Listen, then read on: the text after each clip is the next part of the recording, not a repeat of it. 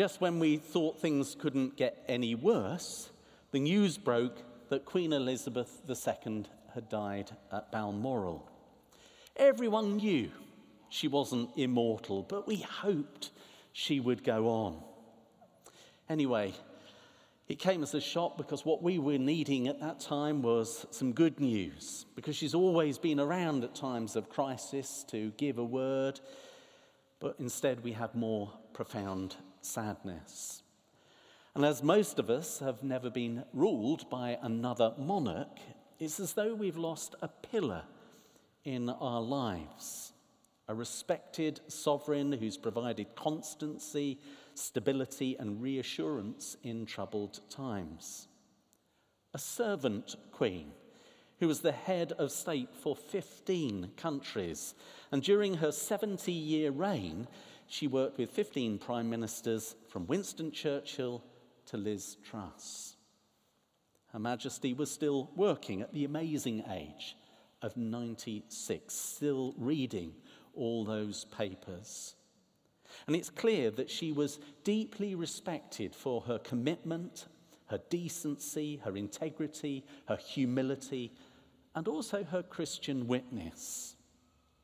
As these islands, the Commonwealth and the world mourns the Queen's death, it's as though we've lost a guiding light in troubled times.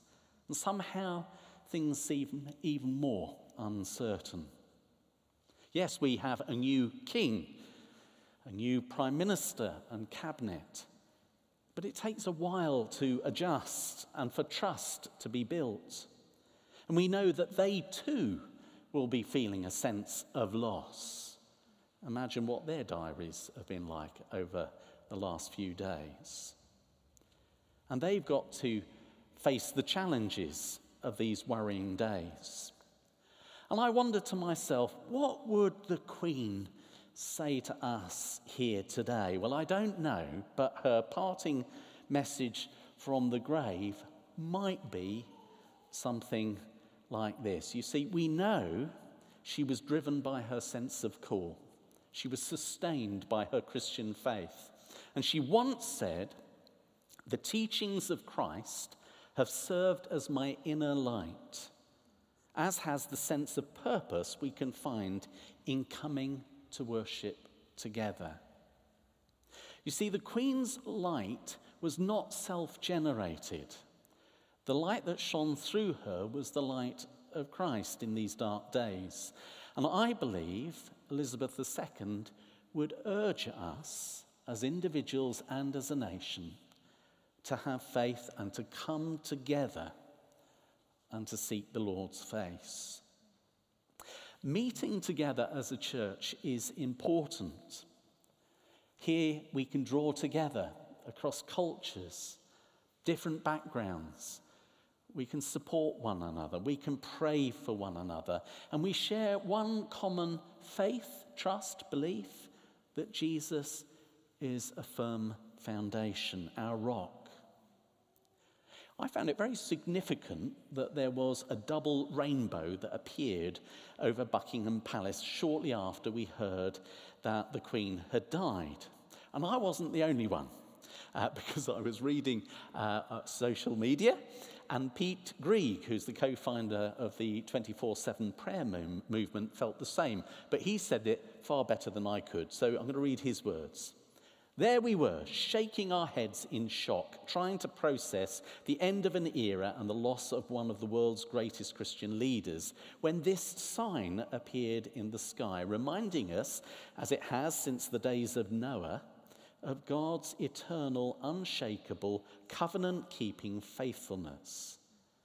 A rainbow also simply speaks of the refraction of light at the place where the sunshine meets the rain.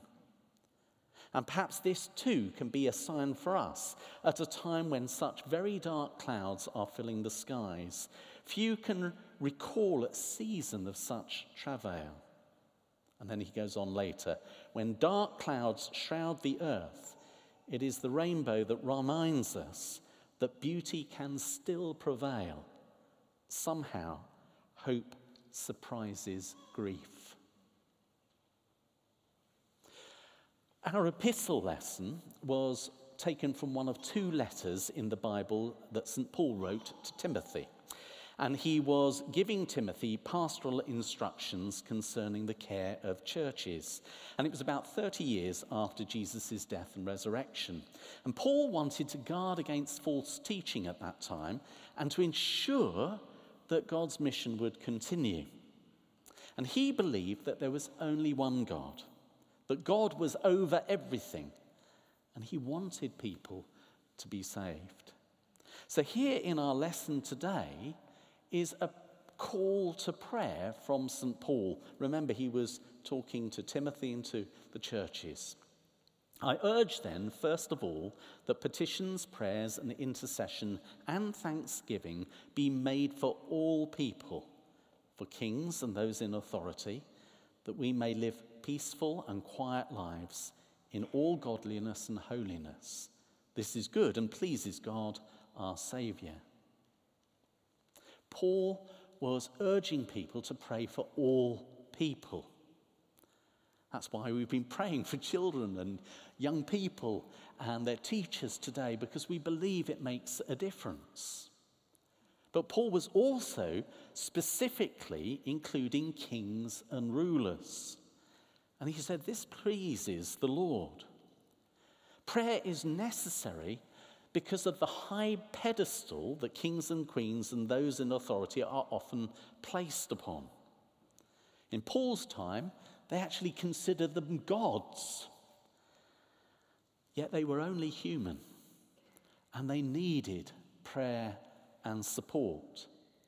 It's very easy for us to take a pop at our leaders.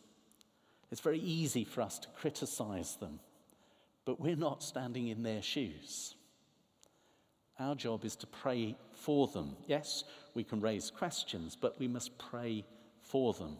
Someone once said, there is no sphere of human activity, no form of government or secular authority that is beyond his rule, that is God's, and therefore beyond the need of prayer. King Charles III and Prime Minister Liz Truss depend on the prayers of the people, regardless of whether we are royalists or Tories or not. We must pray for those who lead us. It's biblical to do so. And I think prayer focuses the hearts and eyes on God. It makes us think of our responsibility for that or whom is beyond us. It takes away from focusing on all our problems and places God in the center of our worship. The corporate act of prayer in church sets the Christian community apart from social clubs, Rotary clubs, other meetings, political parties. It sets us apart. We are a praying community. And that's why I'm pleased that we're calling the church to prayer in the coming months. On the third Sunday after the 11 o'clock church, after we've been together, we're going to have a dedicated time to pray for our nation and pray for those who lead us and pray for our church as well, this building and all who are here. Putting God up high helps us to put things in perspective. It opens us up to listen to a voice beyond our own and to listen for the whisper of the Holy Spirit in our age. God chooses to hear the prayers of his people. He wants us to pray to him, and he hears us. So now more than ever, in these uncertain times with economic crisis, natural disasters, wars, and of course the death of our beloved Queen and the death of others that we miss so much, I want to encourage you to readopt the practice of falling on your knees and saying your prayers. The Queen made a vow, a promise of lifelong service, and King Charles III has done the same. Despite their position and wealth, they appreciated their need of God and the strength that prayer can give. They have faith upon which their lives are built. And we give thanks that our Queen is now with her Lord, and we pray for the King and for the royal family. My darling Frances, my wife, shared a wonderful thought with me yesterday, and it made it into the sermon because it's better than anything else I came up with. Union Jacks were lowered when our Queen died. Yesterday, they were raised for the formal proclamation of King Charles III. Then they will be lowered again as we continue to mourn.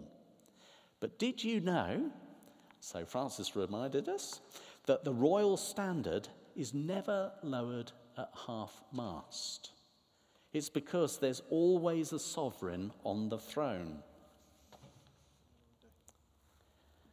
In our uncertainty, let us remember today that our divine sovereign, the King of Kings, remains on the throne no matter what happens in the world.